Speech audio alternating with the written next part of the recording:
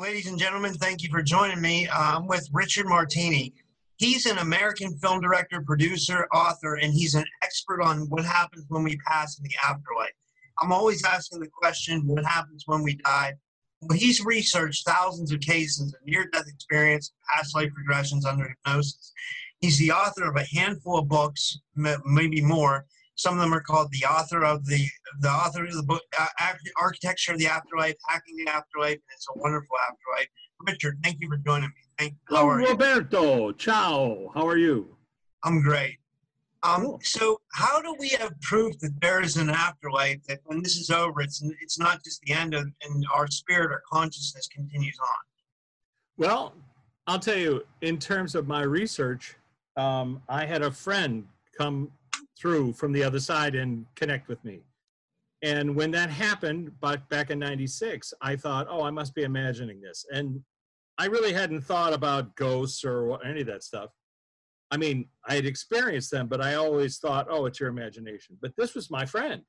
And I could hear her voice. Sometimes I could see her, but she was appearing as a younger version of how I knew her.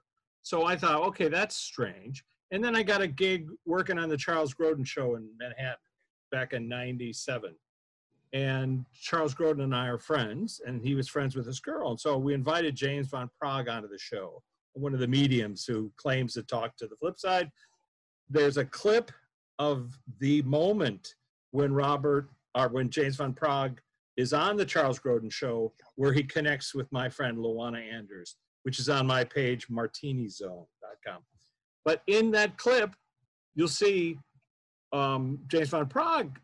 We had arranged for me to call in from an outside location. Van Praagh didn't know that. Chuck Grodin did. So he put me straight through to James Van Praagh.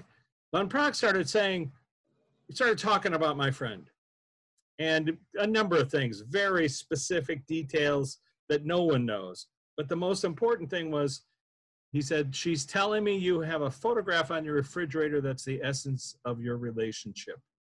And when I put that photograph on the fridge, I had said aloud, oh my God, the essence of our relationship in Rome, having cappuccinos, eating cookies.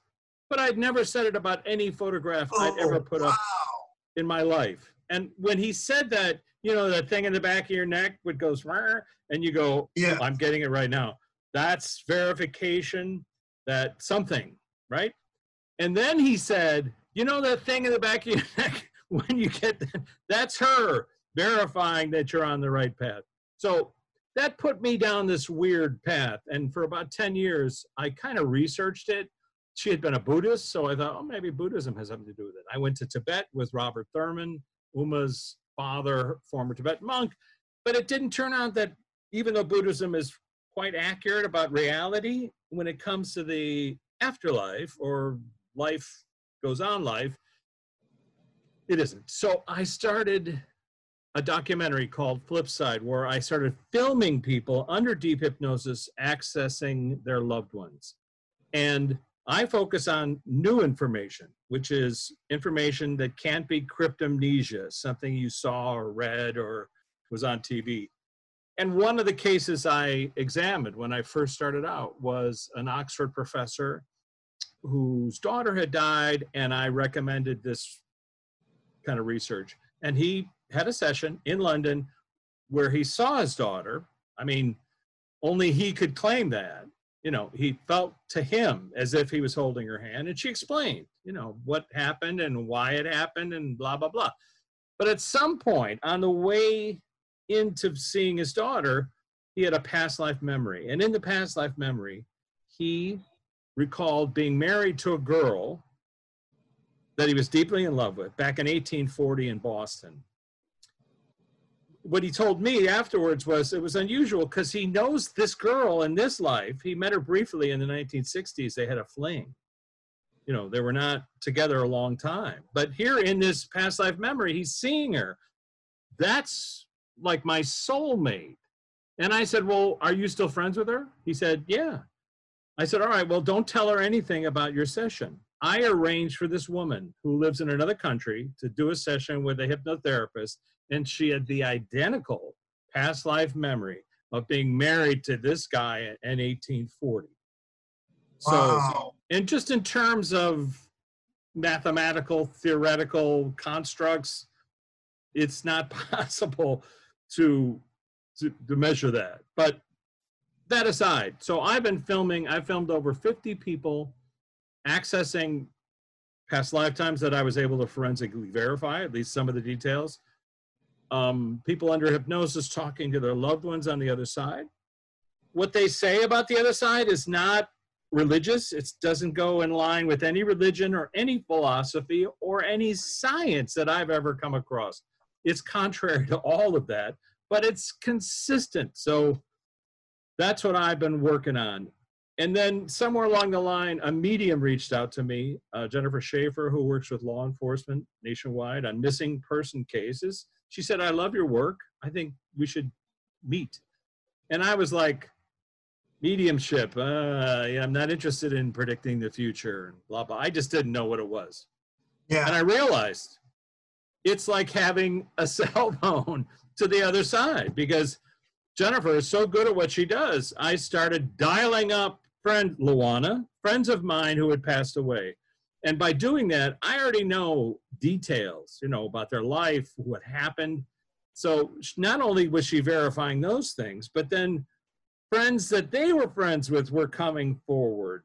So Luana, who was an actress who was in tons of shows, she had a lot of friends who came through and they wanted to talk to us. They wanted to learn the process, and which is kind of counterintuitive. But this is what we've learned. When they check off the planet, they don't at first realize that they can still communicate. They know they still exist. We don't. They're not omniscient. This is probably the trickiest question, but it just came to my mind. Why do you think God or the Great Spirit or whoever the designer was of our reality made it so that we're not supposed to contact the dead, that we're supposed to question this life? Wait, let me get him on the phone. Elon? Elon, listen, he's asking whether, what's the thing? Okay, all right. Here's what he says. So, as a sidebar for this research, I've realized I get a chance to understand how consciousness works in relation to the history of the planet. So it's a good question. So why don't we remember our previous lifetimes if we've had them? Like, wouldn't it be wise if we could? Well, some people do. We don't really pay attention to them. They're usually little people up till about the age of 8. Some children recall previous lifetimes. They talk about it with their parents, or they see their grandparents, or they have events that are outside our parameters. About the age of 8, those events start to disappear. They stop accessing that information. What happens at the age of 8? Well, the skull hardens. So it may be a frequency issue. So let's hold that aside, frequency issue. What people claim under hypnosis is that we bring about 1/3 of our conscious energy to a lifetime. So Robert, Richard, we're back home and we carve off or pour out like 1/3 of who we are into a cup, and we pour that cup into the human being. So the human being grows up, becomes the person that they are, and at the end of that journey, when this part fails, that energy that goes back to the other 2/3 that was always left behind. This is what people say consistently. So why is it we can't access that information? I noticed that there's a great scientist named Dr. Bruce Grayson. He's from the University of Virginia. He's been studying near-death experiences for a long time. He has a talk called, Is Consciousness Produced by the Brain? And in the talk, he talks about those filters, how it appears that some part of the brain accesses that information, but it filters most of it out. It might be because we would run into walls, or, we wouldn't be able to navigate the planet if we could. Everybody that we saw was like, yeah, you killed me in a past lifetime. I'm going to kill you, whatever. Yeah. his evidence is that 70% of the cases in the UK of dementia, the hospice care workers report that just prior to passing, their patients suddenly recall spontaneously all their memory. 70%. So a few minutes, hours, sometimes days before they die, suddenly, oh, I know who you are, and I know who that was, and oh, I see my dead brother standing there waiting for me. They access all this information, but when they do the autopsy, the brains had atrophied to a point where they weren't capable of remembering anything. So it's like the filters die. And now the second part of that is I was doing some research, and the psychologist, Dr. Helen Wambach, who wrote a couple of books, Reliving Past Lives, I recommend, back in the 70s. She had a case study of 2,000 clients. And what she did that was different and unique from other people like Michael Newton and the Newton Institute, she did it in a clinical fashion. She had a group of people come into a room, ask them to recall some previous lifetime, and as they went back in time, she asked them to focus on the details. What kind of utensils you used, what kind of clothing you wore. These are forensically verifiable details. So then when she could do the forensic research, so a fork went from 2 prongs to 3 prongs at a certain time, you see? Or clothing went from, wool to cotton, or building materials changed. So she was able to forensically verify that, and then she asked them more profound questions, which they say the same things that the Newton cases talk about. Choosing your lifetime, why they chose a lifetime, choosing a gender, choosing a sexual orientation, choosing who you're going to be in this lifetime, which includes choosing parents. So, but she also, within that material, boom, I see it, she says her theory is that the brain, the right brain and left brain together, the right brain gets all that information, and the left brain, which is hypervigilant, filters out the information that's not conducive to the human to survive. So like a receiver, you turn on the receiver, if you got all that information, all your past lives, everything that you've done, everything, you would probably have a hard time navigating this life. And if you look at the cases at IANS, International Association of Near-Death Studies, there's thousands of cases of people having near-death events. They often, and I've spoken at many of their groups, they often express this difficulty of navigating the planet once they come back from the filters being off. They go back home, they see unconditional love, they see this all as like a stage play, and then they come back in and you have to go back and finish the play. And they get back here and they're like, no, I don't want to be here. I don't want to fight. I don't want to argue. I just want to be home. I want to go back home. And that, by the way, is the one thing that popped out in the research. The very first person that I filmed under deep hypnosis, the hypnotherapist said to them, so what happened that day you died, that you're recalling? Traumatic event? And she said, well, I went home. And when she said that, I thought, does she mean Schenectady? Or does she mean Warsaw, which was the life that she had just recalled? Oh, okay. But she meant neither. She meant home. It's over my shoulder.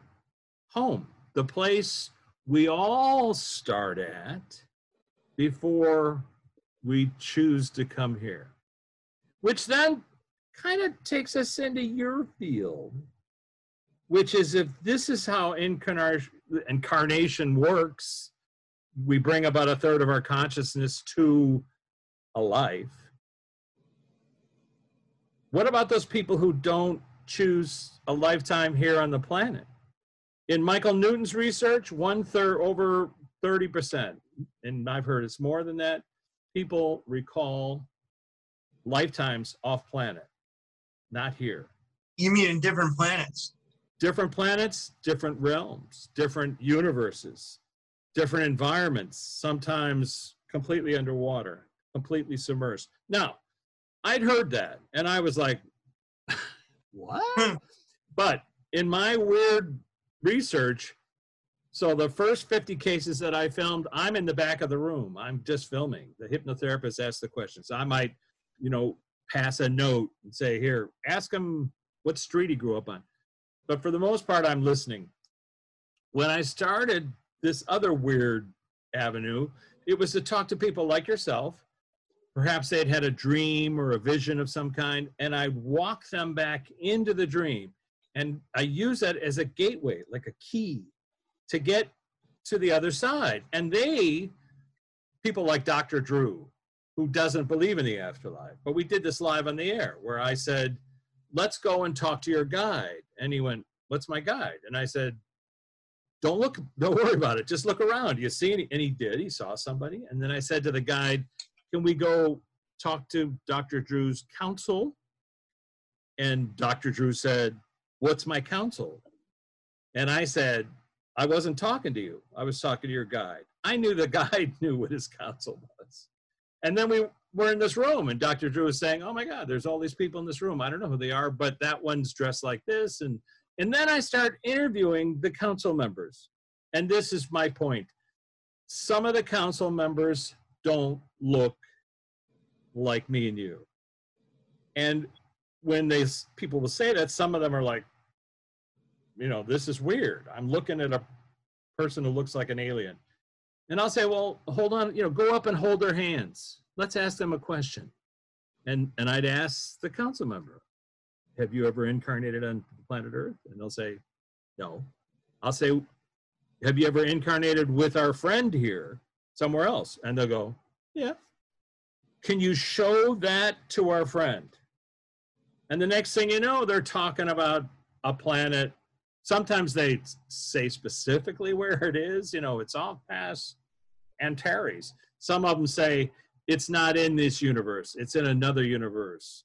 But yeah, we're much higher intelligence over there. I actually had one council member say, because I said, have you ever incarnated as a human? And he said, I wouldn't stoop that low. Oh my God. So that answers my big question that I asked you before the show. What do extraterrestrials have to do with our life? And they have a big part to do with our life because they're in the mix with us, you're saying, basically. Well, not only that, but I think the sentence is, and I heard this from somebody that we were interviewing on the flip side, a physicist. And I said to him, what about aliens? And he said, we're all aliens. And I said, clarify. And he said, well, if you think about the incarnation process, we are this conscious energy that chooses to incarnate as a being, and we learn the lessons from that lifetime as a being. But when you run into somebody who's doesn't look like you, they're not worse or better or either way. They're just another being that chose that journey. And so then the question is well, when are we going to be able to communicate with those beings? I mean, or should we? I mean, is that going to be a problem? Or is it a cookbook? Are they fattening up? In my case, probably. Your case, not so much. But the answer is no. Eventually, we will. And what you're doing, I heard this just recently, what you're doing, having people listen to this and sort of unfocus their mind and allow that there's a possibility what I'm saying is accurate, that there is an afterlife, that there might be other beings that aren't malevolent. If that's possible, that forces the human mind to lift the filters a little bit. So you don't need a near-death experience. You don't need LSD. You don't need to have guided meditation or a hypnotherapist session. They all help. But just talking about it allows us to open ourselves up to the possibility of possible communication. Yeah, exactly. Or put it this way, how do we communicate in dreams? How do you typically communicate in a dream? you're talking. The reason why I didn't hear your whole thing is you cut out for a second or two, and I didn't want to interrupt you. Oh, But interrupt me. Go ahead. Sorry. How do we communicate in dreams? You usually you hear someone talking to you. I mean, you just hear it in your dreams, right? And sometimes you talk back to them, right? Yeah. You communicate. Yeah. But none of it is sound waves, right? Unless your girlfriend or your wife is like, I heard you mumbling last night. But you know what I mean? It's all a construct. You're hearing sound, but you're not hearing sound.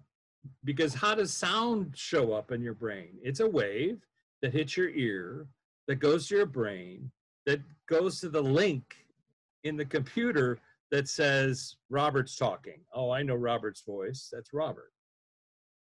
When you're dreaming about Robert, I hear you speak, and my brain goes, oh, that's Robert's voice. And now we're having a conversation, even though both of us are sound asleep. So communication in dreams is very similar to what we're talking about, because the more I ask people questions on the flip side, like, how do you communicate over there? They'll say it. We don't use language. It's limiting. It's too limiting. If I want to express a thought to you, I'll reach out and grab your hand or grab your energy, and I'll impart the entire download like that. Wow. And I'll give you one example. It's in the book, Backstage of the Past to the Flip Side 3. Me and Jennifer Schaefer talking to people on the other side. And often I'll say, whoever wants to show up, come on. And she says, Dick Clark is here. And I say, why? I don't know Dick Clark. I didn't know him. I knew Merv. I was on the Merv show. That's on my page. But and I'm like, Dick Clark? What does he want to tell us? And he started talking about the vibration of music and how music carries much more information than we think it does. And this is related to how we communicate vibrationally, frequency-wise. And I always ask the same questions. Who was there to greet you when you crossed over? What do you miss about being on the planet? And his answer to that relates to this, which is, he said, I miss the mystery. When you come up to a person on the planet, you don't know anything about them. You learn about them while talking to them, while accessing their information, and they reveal themselves to you a little at a time. On the flip side, it's a download. So you're running a Dick Clark, and he knows everything about you. You know, all the lifetimes you've had, what it is you were trying to do, what you tried to accomplish, that time you picked your nose in third grade. He knows it all. You know, it's too much information. But let's just say you can't shield information the way you do here, the way people do.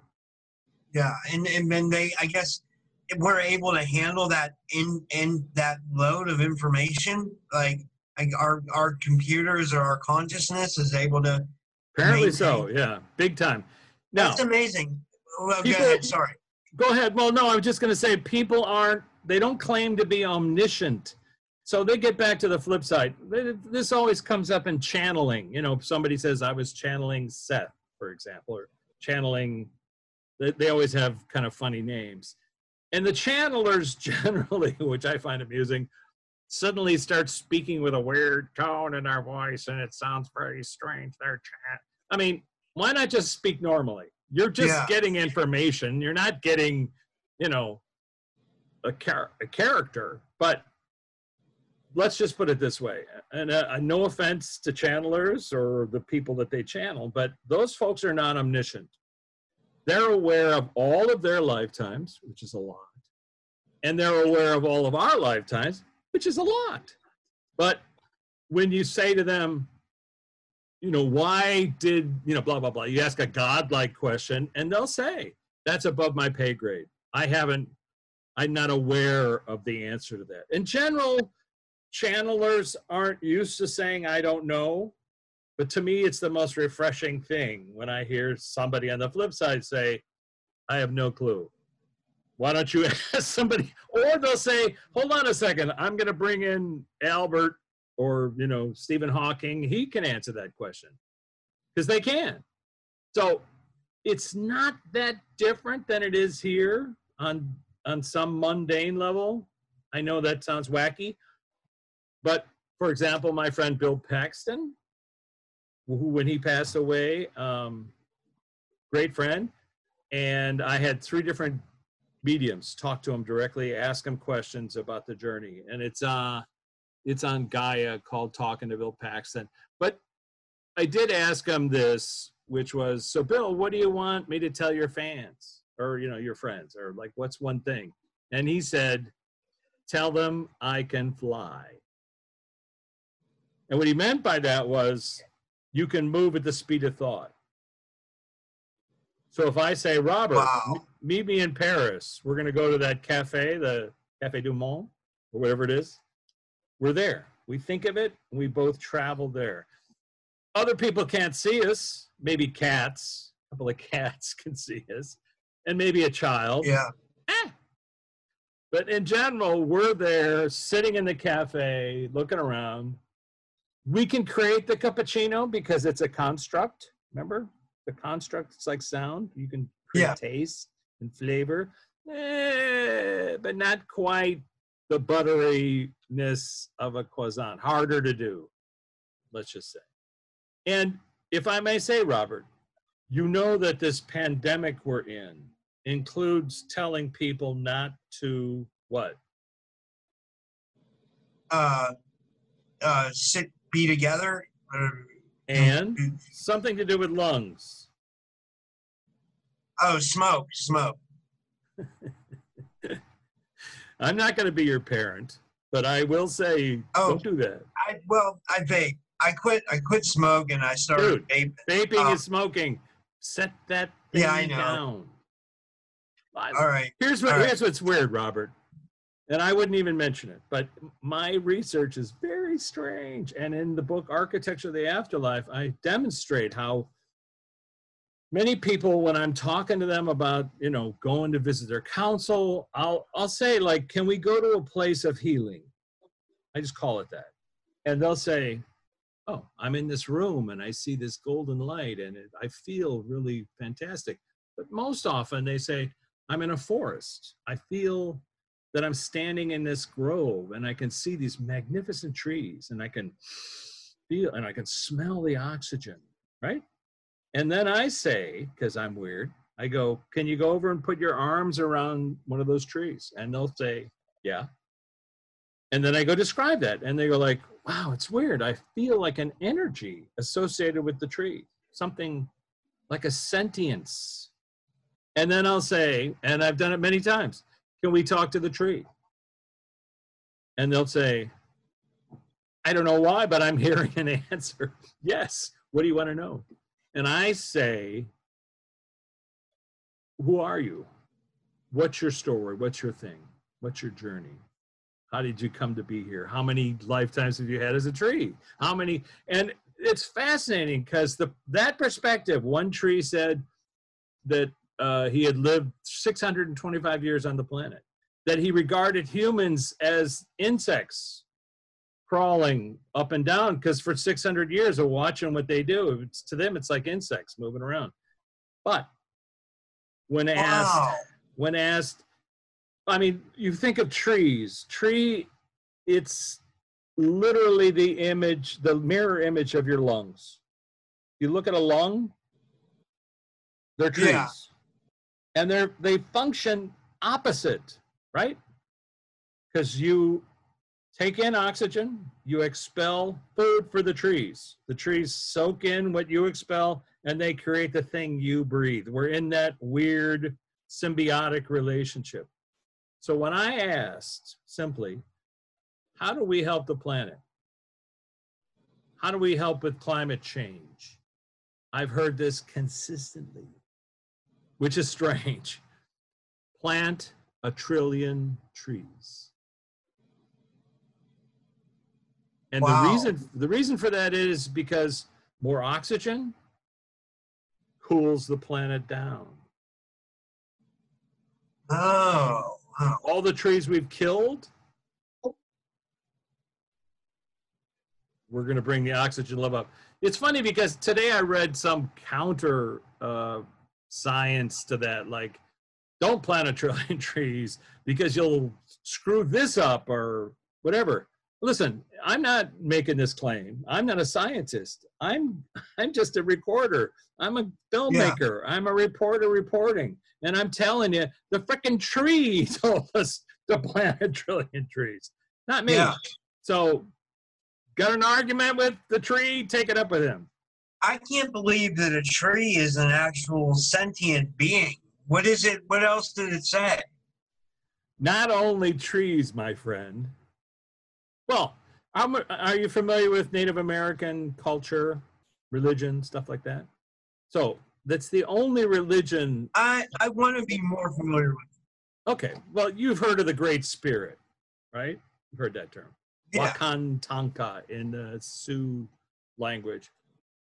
Basically, the concept is that everything is conscious. Everything is composed of the Great Spirit, whether it's your cell phone or whether a rock or water.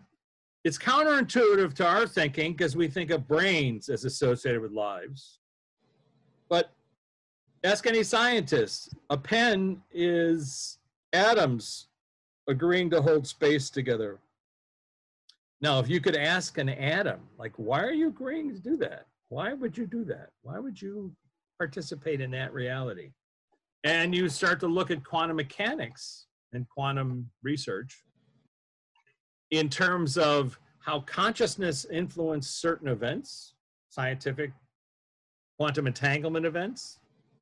You start to see that consciousness, that thing, whatever it is, and I don't mean whatever it is. I mean, what it is pretty much everything that we experience. You know, dark matter, dark energy, likely consciousness. Everything is consciousness. Everything's connected. That's why we're connected to everybody and everything. But when it comes to specific individual entities that people are seeing while I'm talking to them, I will ask the same question. You're holding a rock, right? Somebody says, I'm looking at this creek and I see these rocks in a river and I go, pick up a rock. And then I'll say, you feel anything? Or get a hold of that water. Put the water in your hand. Or do you feel any kind of presence associated with that water? And every time they say yes. And so then I'll ask specific questions. The most interesting ones are when I ask animals, because their perspective of us is really unusual. You know, a tree. What is their perspective? Because they don't get to move. What do animals say about us? Animals say that they're completely aware of the process, that we are not. They know that they reincarnate. They know who we are. They seek us out if they've been friends of ours in a previous lifetime. They report, I'll give you an example. Jennifer Schaefer and I have done a number of interviews with this Oscar-nominated dog. There's only one. And this dog was nominated for writing, he inspired the screenplay for the movie Greystoke. But his name is in the credits because the author, Robert Town, used his name. But we've had a number of very unusual conversations with Hira. And Hira correctly talked about things that only I knew or that Robert knew. For example, this is the dog. So the way it worked was we were having a conversation with Robert Town. Robert and I were doing a Skype session with Jennifer, and we were talking to a guy named Ed Taylor who had passed away. And Eddie came through and he was saying, thank you for scattering my ashes on the boat. I mean, very specific, accurate things. And I suddenly said, can we talk to Hira? And Robert said, can we do that? And Jennifer said, why am I seeing a giant white shag rug? And I said, because that's what he was. He was a commodore. His hair was like a rug. So I started asking him questions. And he answered stuff that only Hira could know. And I was there when, for example, Hira recounted when I drove him 18 hours to the set in Eugene, Oregon. Jennifer said, he's showing me you guys in the back, me and him, in the back of a convertible. Anyway, other details, but the most specific one was when he remembered the time that he confronted a buffalo in Catalina. And he showed Jennifer the buffalo. She said, I'm seeing him confront a buffalo. And Robert, I wasn't there, but Robert was, when he had taken his dog over to the island of Catalina, and they have buffalo over there. And the dog had challenged this buffalo. And the buffalo's attitude was like, what's this? Those kinds of weird verifications have bled into my other work. In Architecture of the Afterlife, I was doing an interview on Skype with a scientist in Chicago. And we were accessing, she had had a near-death experience, and so we went back and went through it. And Steph Arnold. And when we got to a certain point, I asked her council member if she was aware of my work. And the council member said, yeah, many of us are, some were not. And I said, can I ask you, how are you aware of me and my work?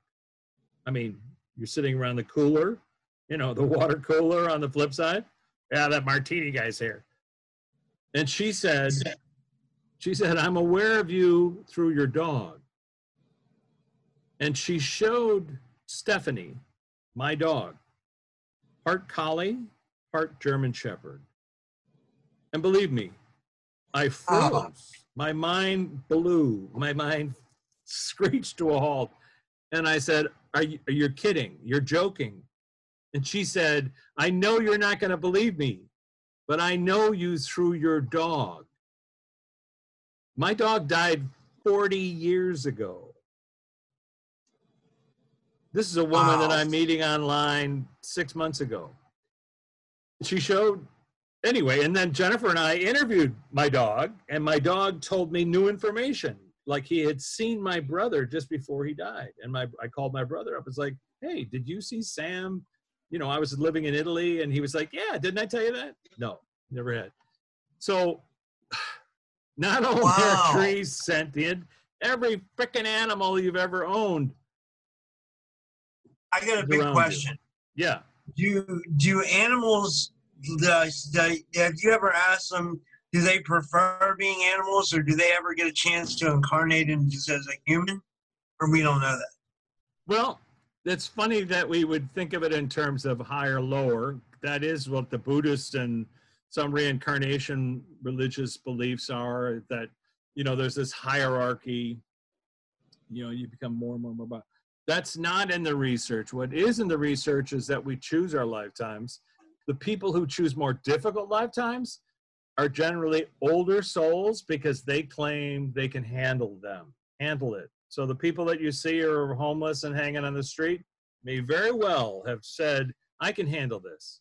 I'm going to teach some profound lessons in love when I get over there. I'm just saying, that is in the research. In terms of animals to humans, it's almost zero. I mean, in all the cases I've studied, there was one case where a hypnotherapist said that a girl had come in and she recalled a previous lifetime as a fox. And he was incredulous because he'd been doing thousands of cases and never had anybody. But the way that he tested it was to ask her, while she was under hypnosis, can you recall the life previous to the fox life? And she recalled being an Arctic fox, like another fox. So it's almost, so in that concept, you could argue, well, she went up the ladder. But here's the thing, the reason and this is important to sort of discuss about incarnation or choosing our parents. You don't just choose your parents. You're in a life planning session with everybody. And the auditorium is filled with thousands of people. I've filmed many of these, had experience myself. And and perhaps on stage, it's you, Robert, and your mom and dad and brothers and sisters and your immediate family. But everybody in the audience is all going to be part of the journey. And they all agree to do so. They all agree to play the role of the guy who runs into your car. And we have free will, so we can screw it up, so it's not laid out in cement. But generally, they're actors agreeing to play that role. So if you were going to incarnate as a dog or a cat, you'd have to get the permission from all of their siblings. You see? To step into their paws, yeah. You'd have to get everybody to agree. Like, why? What are you going to learn from that? Because each time, you could argue, is a gift. Each time is like an incredible lesson. And we argue with our teachers and guides and say, look, let me go. I want to come back. I'm going to learn that thing that I said I was going to learn before. This time, I'm not going to screw up. And everybody's going to help me to become the person that I really want to be. And then we get here and, you know, cut to drugs, whatever, heroin. And you're like, what was I thinking? I hate it here, whatever. You know, I know it's hard for people to hear me say this, especially in light of trauma. You know, people who've experienced trauma, deep trauma, they don't really, it's hard to put their minds around that the trauma may, not definitely, but may have been designed to learn a profound lesson, because anyone will tell you, you know, the best doctors are the ones who've experienced trauma. The best teachers are the ones who've had a journey that's been much more profound. So there you go. That's amazing. And then what are your feelings about, like, what have you learned about this, about like an ultimate creator or creator of all, or a God? Oh yeah, you mentioned that dude earlier. Oh, let me get him on the phone again. Do we want to tell Robert about the God thing? Oh, right. By the way, that's the first time I've ever used that joke. It actually feels kind of new. Here's the thing. It's good. But here's the thing. I did have an experience with God. Let's just call it that. I don't know how else to put it. I wasn't having the experience, but I was in the room when somebody else was. And here's how it went down. A very skeptical friend of mine, a film producer, agreed to do a Between Lives session with Scott at lightbetweenlives.com. So I drove her out to Scott's office, and on the way there, she said, you know, I don't believe in the afterlife. I don't believe anything you've told me. I said, well, why are we doing this? She said, well, I'm having an operation on my ovary, and the doctor told me hypnosis is a good way for me to chill and relax. He was thinking of something else. But anyway, I said, do you have any questions in case we get to a teacher or talk to some guide or something? She said, there are no guides. I'm not going anywhere. I said, all right, come on. Let's just come up with a couple of questions. She said, okay, what or who is God? That's, you know, the skeptic's question. And I was like, great. So now we get to the session. She slips her questions to Scott, no context. Scott talks her into a previous lifetime. I mean, talks her back into a relaxing spot. And then she recalls a lifetime in 1820. I mean, I was literally able to look it up while she was talking about it. But it was very profound, this lifetime. And then she moved into the life between lives, and at some point was talking to a wise guide, like an ancient wisdom person. And Scott said, okay, can we ask your guide this question? What or who is God? And the guide said, oh, you humans, you think by naming things it's going to give you a better handle on them. Let me tell you, God is beyond the capacity of the human brain to comprehend. It's not physically possible, he said, but you can experience God. And when he said that, it's always been one of my arguments. Like, you can talk about skydiving, you can talk about hypnosis, but unless you've tried it, you can't, there's no words for it. I mean, skydiving is swimming and falling and flying at the same time. But if you haven't done it, it's just blah, blah, blah. So when he said that, you can experience God, I sat up. He said, you can experience God by opening your heart to everyone and all things. Since that time, I've broken that down in many, many, many different ways. It's a very simple sentence, almost impossible to do. Open your heart to everyone. Nobody can do it. We live in a planet where a guy picks up a gun, you're like, somebody yells at you, somebody cuts you off in traffic, somebody makes a bad coffee. Your heart is not open.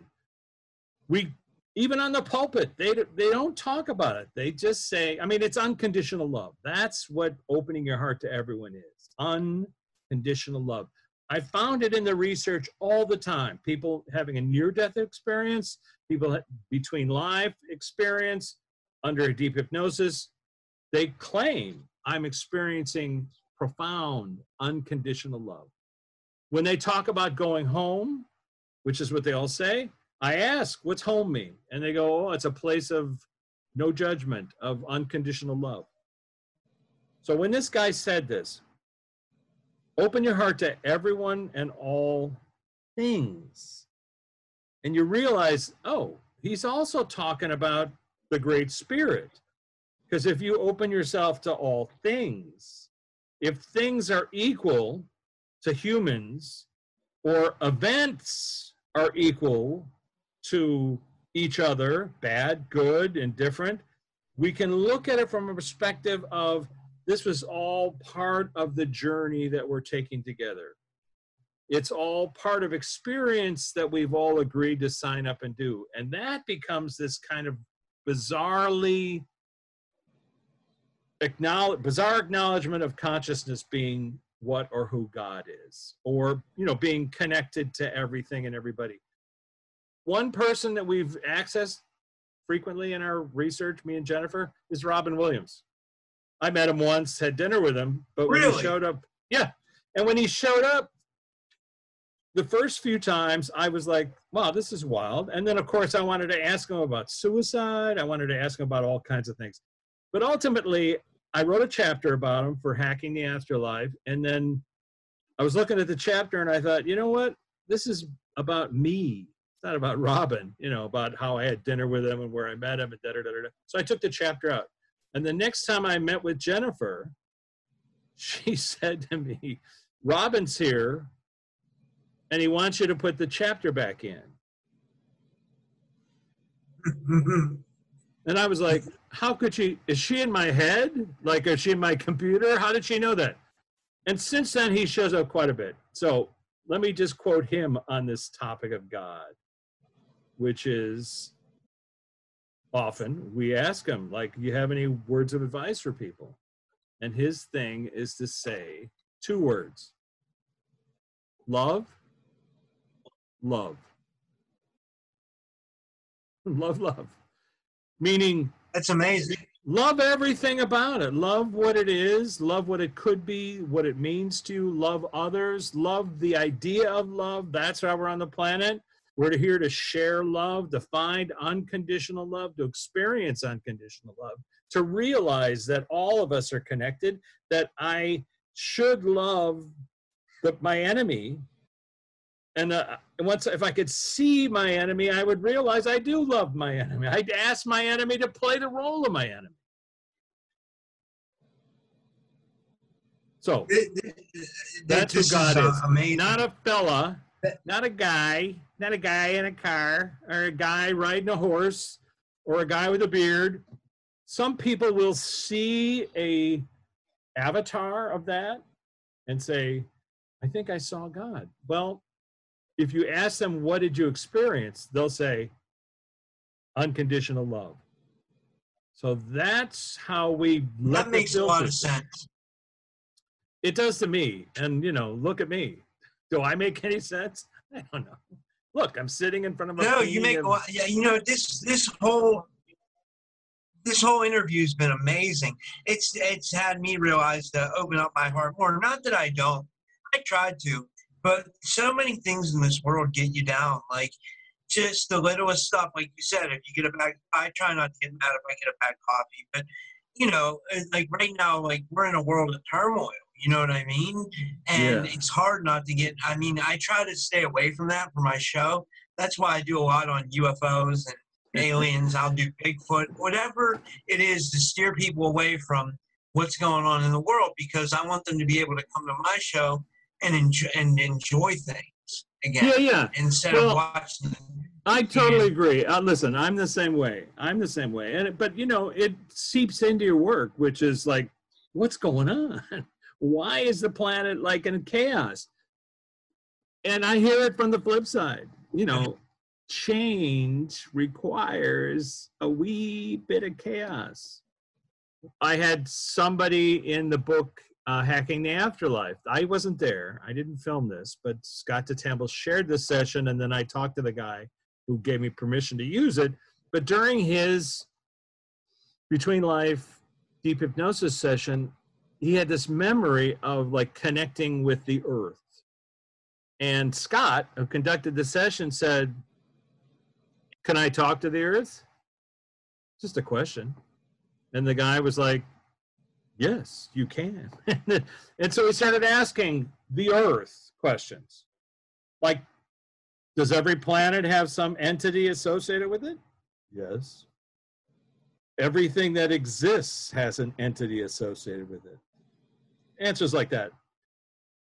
But how do you view humans? Like my question with the tree. And Earth's kind of said the same thing, which is, look, the Earth has been around a long time, okay? And the Earth is going to be here for a long time. And humans, I don't know how else to put it, but he said, he, she, whatever Earth said, humans are a little bit like bacteria. And you know how you get a cold, you get a fever, and you get really hot, and then you sneeze, and then you feel better. Well, that's humanity. And I was like, really? Oh my God. It's not what I wanted to hear. I'm a sneeze. Yeah. But look, when you start to look at things from this perspective, which is there's nothing that can harm me. No one can harm me.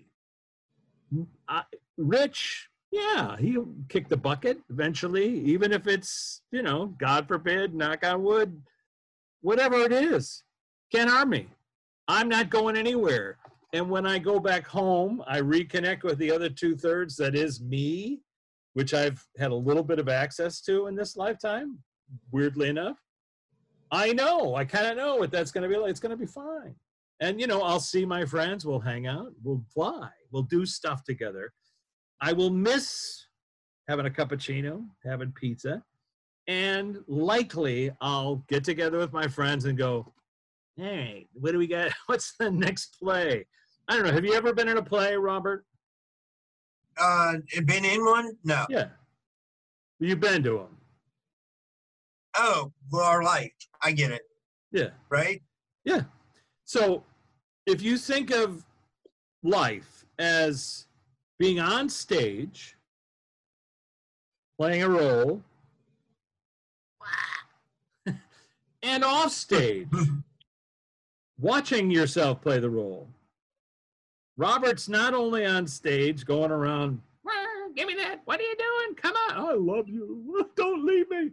And then Robert's in the audience going, that was good, I like that. Oh, that was not so good, I'm not so sure about that one. That's good. This podcast that he's doing, it's brilliant, he's healing people. That's great, good job. You see, it's that perspective. Not only are all your relatives applauding you, which is a nice thing to know, everybody that has ever been on the planet is still accessible, and you can talk to them.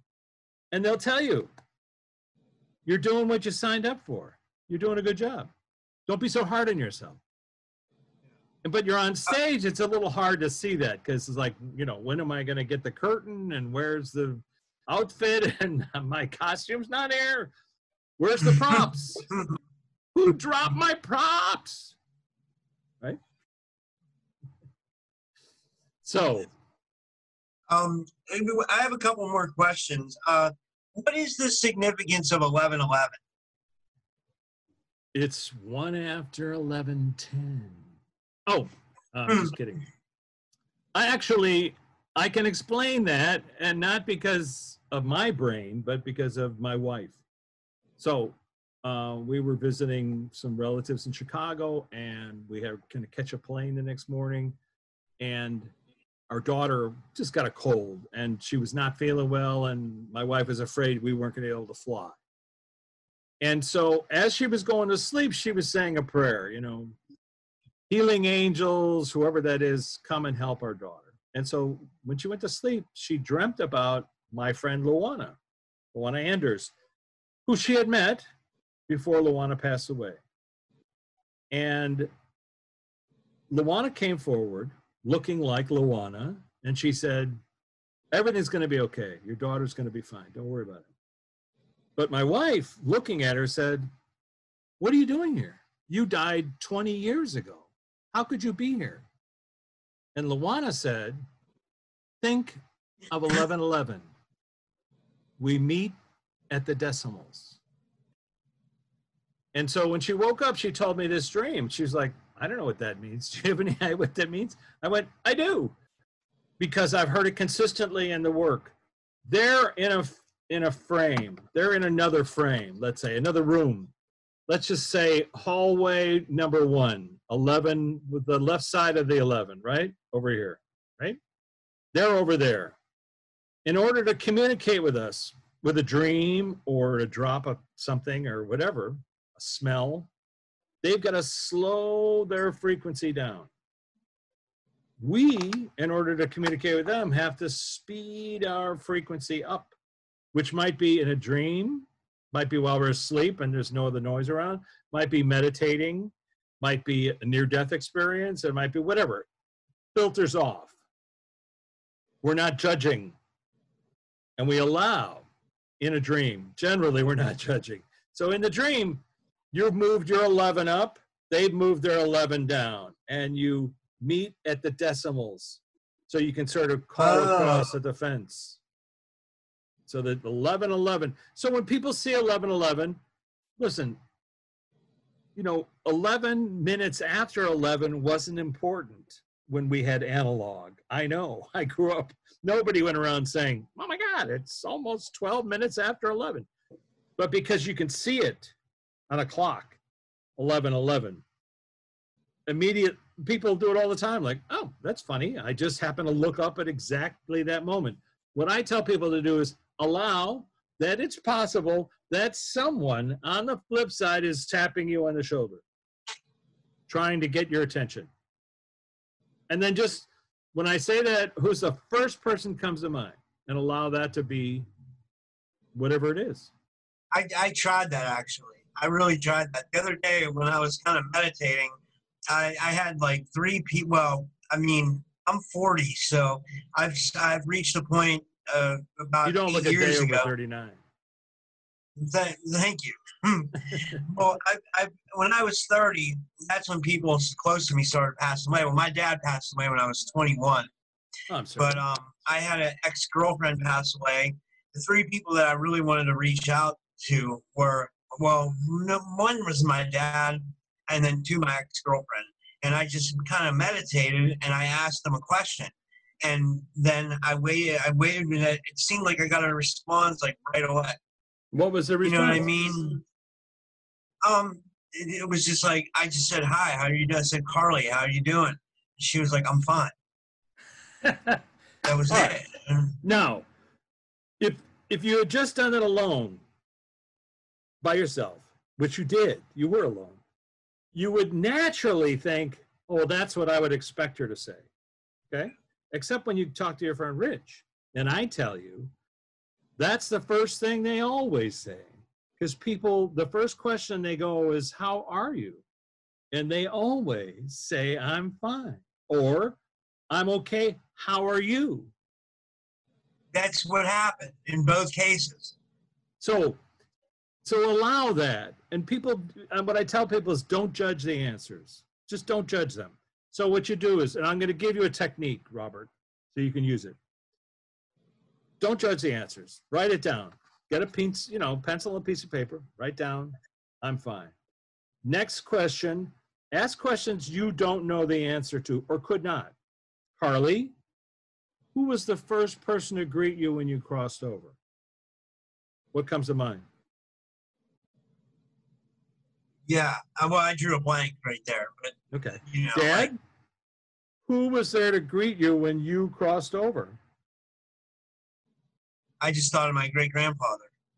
Okay, don't judge it. Write that down, right? You write it down. Then you go on from there. You say, what's the food that you miss most about being on the planet? Is there a food or anything you miss? What comes to mind? Yeah. What does he say? Pizza. Pizza. He's a good Italian. Well, no, that's your mom. Sorry. Yeah, pizza. Okay, don't judge it. And you keep asking these questions, okay? When you hear an answer before you can ask the question, then you know you've made a connection. You see? You'll be sitting there with your list of questions, and you'll start to ask, and you'll hear pizza. And you go, oh, I was going to ask you, what do you miss? That's their way, because they're outside of time. They can anticipate what you're going to ask. They can see how your brain is working. They can do that. So that's a way of verification. You do the same thing with Carly, and you do the same thing with your dad, and just keep doing it. And what I recommend is you can add flavors, like a photograph. Take a photograph out, put the photograph aside, remember when it was taken, and try to set aside the emotions. We can't help, but try to set them aside. And just focus on that day the photograph was taken, what they look like, the sound of their voice. And then you can ask simple questions. Is this you? Where are you? They always answer, I'm here. I'm right next to you. You ask, who are you hanging out with? Are you and my dad hanging out with? Are you hanging out together? Did you guys know each other? Did I know you in a previous lifetime?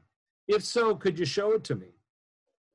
Is there something I need to know that you want to tell me? Is there something you want me to tell other members of the family on your behalf? And when you hear something like that, I recommend, finding the right way to say it without saying, I was talking to Dad last night and he told me to tell you to snap out of it. They don't want to hear that. That happened to me. My dad passed away, and the night he passed, I literally felt his hand on my shoulder. And I heard his voice in my ear, and he said, I'm experiencing indescribable joy. And I was like, I'd never heard him talk like that. And then he said, you need to wake up and write something down. And I went, if I get up, I'll lose it, just tell me. And he said, no, write it down. So I got to turn on the light, got a pencil and a paper, turned the light off, and listened. And he said, I want you to tell your mother I'm here with, and he named 6 individuals. A couple I knew, a couple I didn't. Then he had specific messages for my brother, each one of them, each brother. Tell him to do this. Really? Tell him to do this. Yeah, you had this strong of a connection. Very specific. And I mean, I could hear his voice clear as a bell. And at the end of this long missive of answers, I said, why are you telling me all this? Why aren't you telling them if you can tell me, right? And he said simply, because you can hear me. Meaning your filters are altered, when you got hit in the head with a baseball or, playing football those years, your filters are off, whatever. So the next day I said to my mom, Dad told me to tell you this. And she went, uh-huh. And I said, so do you know who these people are? A, B, C, D, F, G. She said, oh, those are our friends who died in World War II. Wow. People I didn't know, could not have known, but he knew, and he knew she would know. But then I went to my brothers and I said, Dad told me to tell you this. And they went, get out of here. Shut up. You didn't talk to Dad. Screw you. That's what their reaction was.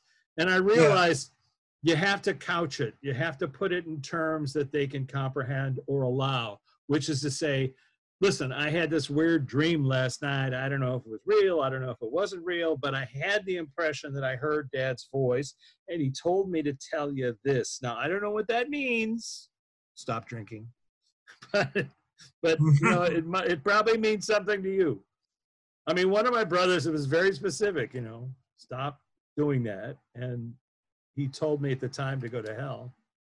And then he told me later on, he thought about it and he stopped. So whatever.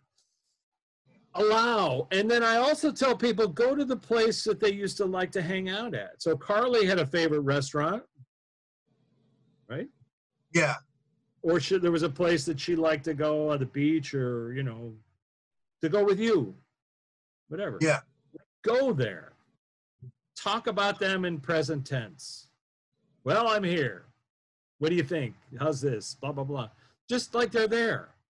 And you'll see, the more you do it, the more you opened up the door, the more things will start coming through that happened before you can think them. The more answers start coming through before you can ask them. The more lottery numbers, nah, they never come. I always ask, where are the lottery numbers? You never know. I guess we're not supposed to hit the lottery. Well, that's what they say. They laugh. When I get to a council, I'm with these people, you know, and they're very serious, and they're like, I'm seeing my eternal guide, and I'm seeing this thing. And I go, can I ask you questions? And they say it's okay. And then I'll say, all right, so Friday's lottery, what are the numbers? They always laugh. And then sometimes I've had councils shout out different numbers, 2, 27, 16, 42, because they're mocking me, you know. Yeah. And they have a sense of humor. But, you know, here's the point. If you won all the money in the world tomorrow, we wouldn't be talking about this, would we? No. No. You'd be doing something else. I'd be doing something else. No, actually, I think I still would do this podcast because I love talking to people.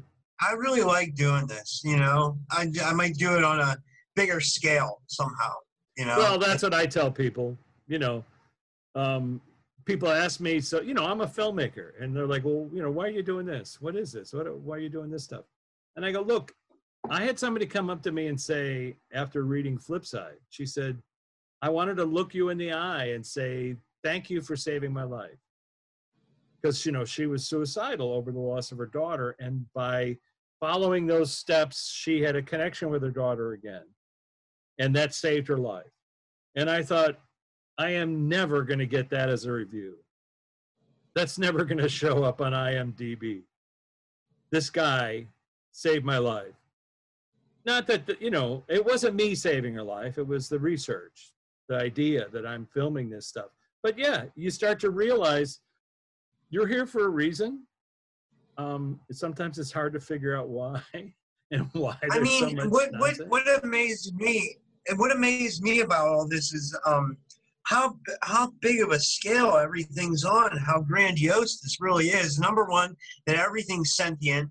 Number two, that there are extraterrestrial beings and, like, whatever you want to call it, the afterlife, and that they're all a part of this.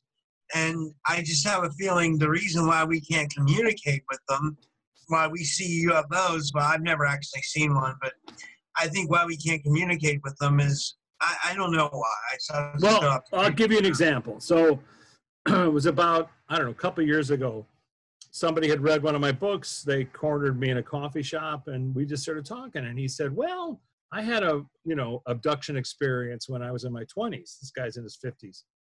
And he told this story. He was with somebody else. And they came out, and they saw a UFO, and an hour went by, and he didn't remember anything. And it freaked him out, and it freaked his friend out. But I said, well, and I was using this same technique, which is, what's the memory? What do you remember? And let's freeze it. If you can holograph it, turn it into a hologram, then there's no emotion associated with it. So, like, you know, you mentioned seeing your dad or having a dream where your dad's there. Yeah. You freeze it when you want to remember it. Go back to the moment before you realized, oh, you're not alive, and they disappear. you just go to the, and so I did that with him. He froze the object in space, and then I said, okay, now go up to the object, because it's a hologram. You can move it closer to you and touch it. What does it feel like? He could do that. I said, now go inside this spacecraft. How many people are in here? How many beings? 100, 10, 3? 3. Go to the pilot, non-denominational. What is the pilot? Do you know this pilot? And then I said, can I ask the pilot questions? Sure. Are you just flying by? Are you on a tour? I mean, did you come all this way to sort of check out the Earth?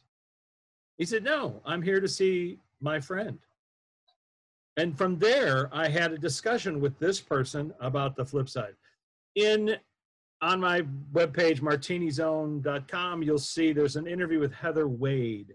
Heather Wade took over. Heather Wade. She's awesome. Yeah, she's great.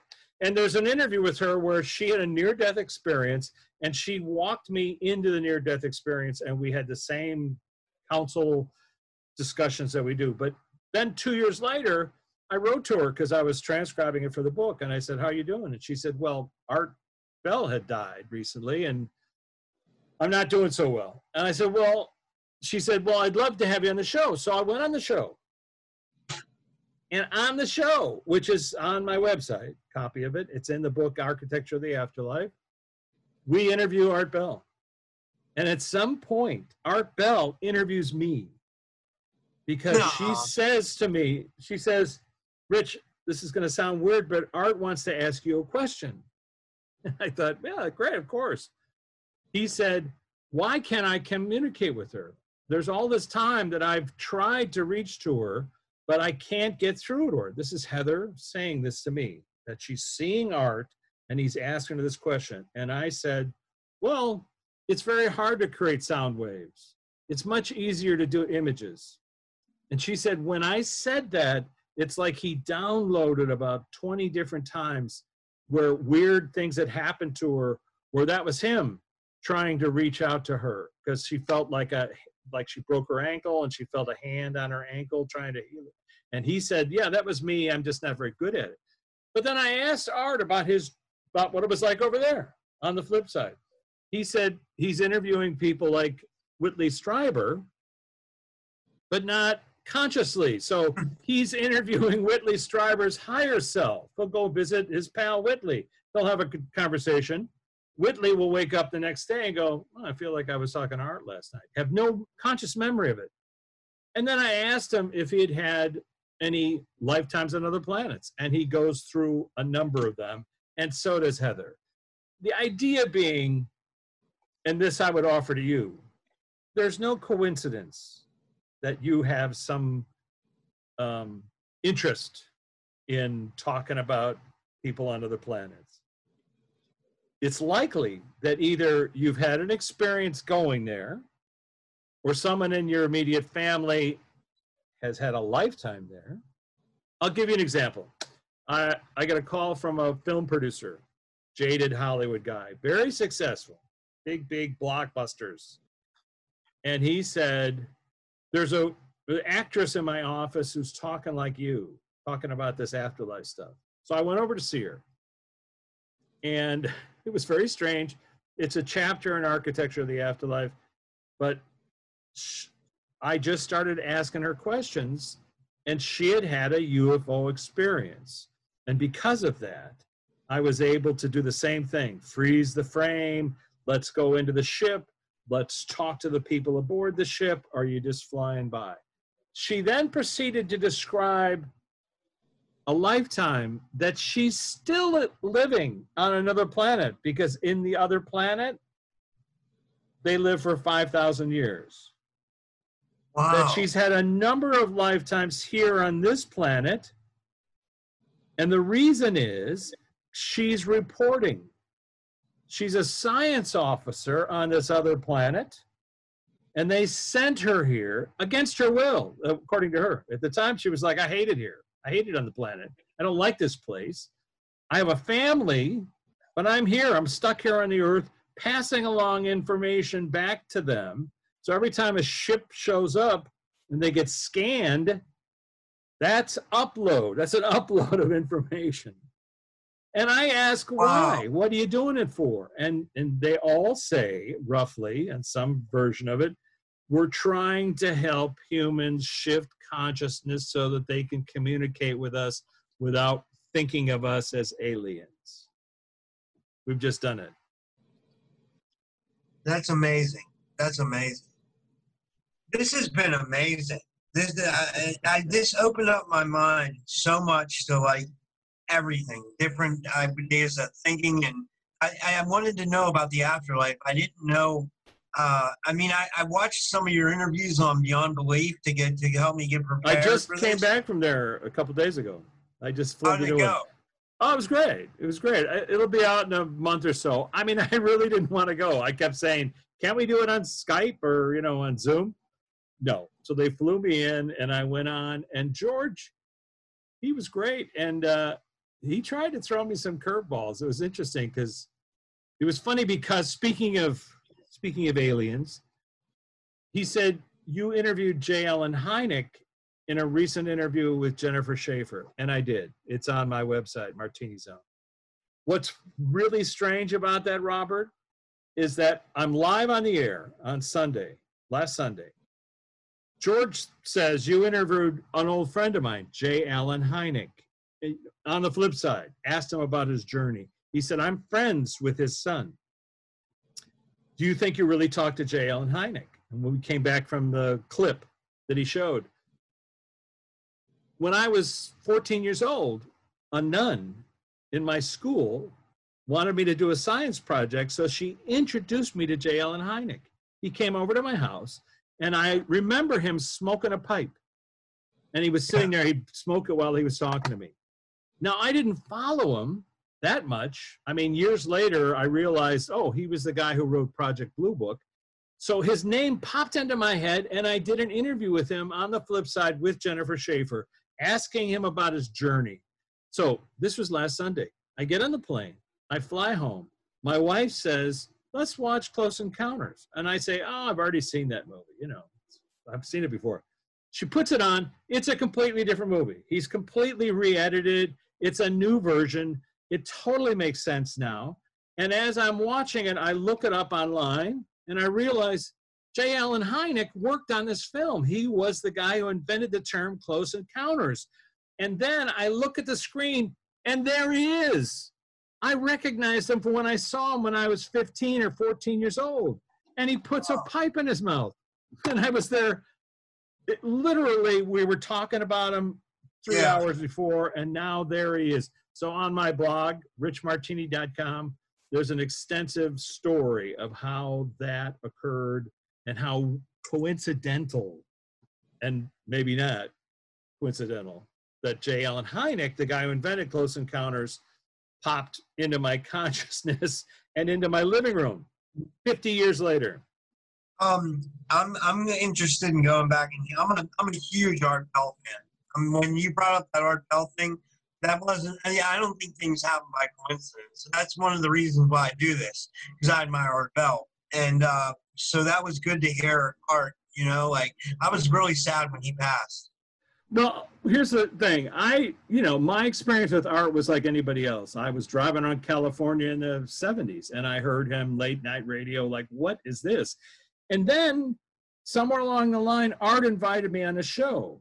And he had Heather, who was his assistant at the time, call me up and say, Art wants you on the show, back when he was doing his show after he had done Left Coast to Coast. I was like, sure, that'd be great. But then 2 years went by, nothing. He never called back. And then Heather called me again and said, well, I'm doing the show now. And Art suggested you as a guest. And I was like, great. So I went on and did the show. You'll hear it when you hear the thing. And then in the interim, he passed away. And so now when we suggested doing this, I don't think I said, let's talk to Art. But I said to her, maybe we can talk to Art. And so now we're doing this thing live on the air, and she says, I'm so excited because I have the feeling we might talk to Art. And what I do is I just say, okay, look around you. Who do you see? What do you see? And we went through a whole thing. We talked to her guides. We reconnected with the flip side as we had 2 years earlier. And her guide was saying, You know my name. Why are you asking me? I told you 2 years ago. And suddenly she goes, oh my God, Rich, he's standing in front of me. I can see his like jean, his faded jean. He's right here. Art is right here. It's really dramatic. And Wow. I just, because I've done this so much, I kind of just go, okay, well, Art was there to greet you when you crossed over. And I got to say, he had so many, really intense fans that when I finished the show, people were claiming that Heather had a earpiece and was talking to a medium who was talking to Art simultaneously. It was like a really convoluted thing of like how we had invented this interview, which as best as I could, I wrote comments to all those people to say, look, I've been doing this a long time. I didn't know Heather. I've never met Heather, but I've met her twice online over the course of 2 or 3 hours. And she's great and very cool. And she's the one who accessed Art. I didn't. I couldn't see him. I couldn't hear him. But he answered everything completely in line with other people say. I asked him, so I think cats were what greeted him on the flip side. And it was like when he saw the cats, he realized, oh, I know these cats. So you're not thinking like, where am I? You're like, oh, I know those cats. So it's like it shifts Art your loved frequency. cats. Did he? Yeah, I didn't he know loved that. Cats. Yeah. I didn't know that. Yeah, You're telling me something new. But it shifts, it gives you a soft landing because you realize, oh, I know these cats. I have nothing to fear, right? I'm looking at these cats. And then you start to see other people. And then he said he walks around a lot. He said he goes around because you can. And he just, it's easy to walk and you can walk anywhere on the planet or other planets. But, Earth's a fun place to walk. So he says that he's doing it. Now, here's the really weird part. I said, so what are you doing over there? He said, I constructed a sound booth. So he's doing radio shows. And as Heather put it, Heather couldn't have possibly thought this out in advance. But he was saying, everything's analog. So what he does is he creates all the wires. You remember how studios used to be built, right? The sound, the board and everything. You plug the stuff in. You got to know. So you have to mentally construct all the pieces of the soundboard. And then you have, the tapes that you pop in, right? He said, I know where all the tapes are. I said, well, what kind of music do you listen to? He said, it's all music from my memory. I recreate the songs completely. And I said, so who do you broadcast to? Are you broadcasting, like, do we have to tune you in? This is Art Bell from the flip side. He said, it doesn't really work that way. It's just makes him comfortable to be in that room because that's kind of like heaven to him, in a room where he can bring people in and do interviews. He's not interested in, saving it on a CD or DVD or analog. But I'm gonna go listen to that interview. That's on your website? Yeah. If you look up Heather Wade and my website, there's 2 interviews. I think I might have used some footage from a trip to India because you're not looking at anything, it's just a voice, right? So you'll see some wacky footage that I shot when I was in India, but you'll hear the interview. And it's pretty much 3 hours of each.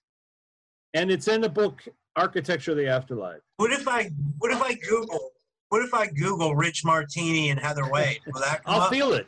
I'll feel it if you do that. Don't do that. No, I'm kidding. MartiniZone.com takes you right there. Okay. But well, also, thank you so. Oh, go you're ahead, welcome. go ahead. Also, Architecture of the Afterlife. So, okay. And you can listen to it on Audible, where I read all of Heather's responses, and I do Art Bell's voice. Anyway. That's awesome. Well, thank you so much. You made my night, honestly. You really did. Thank you. Thank you, sir. Have a good night.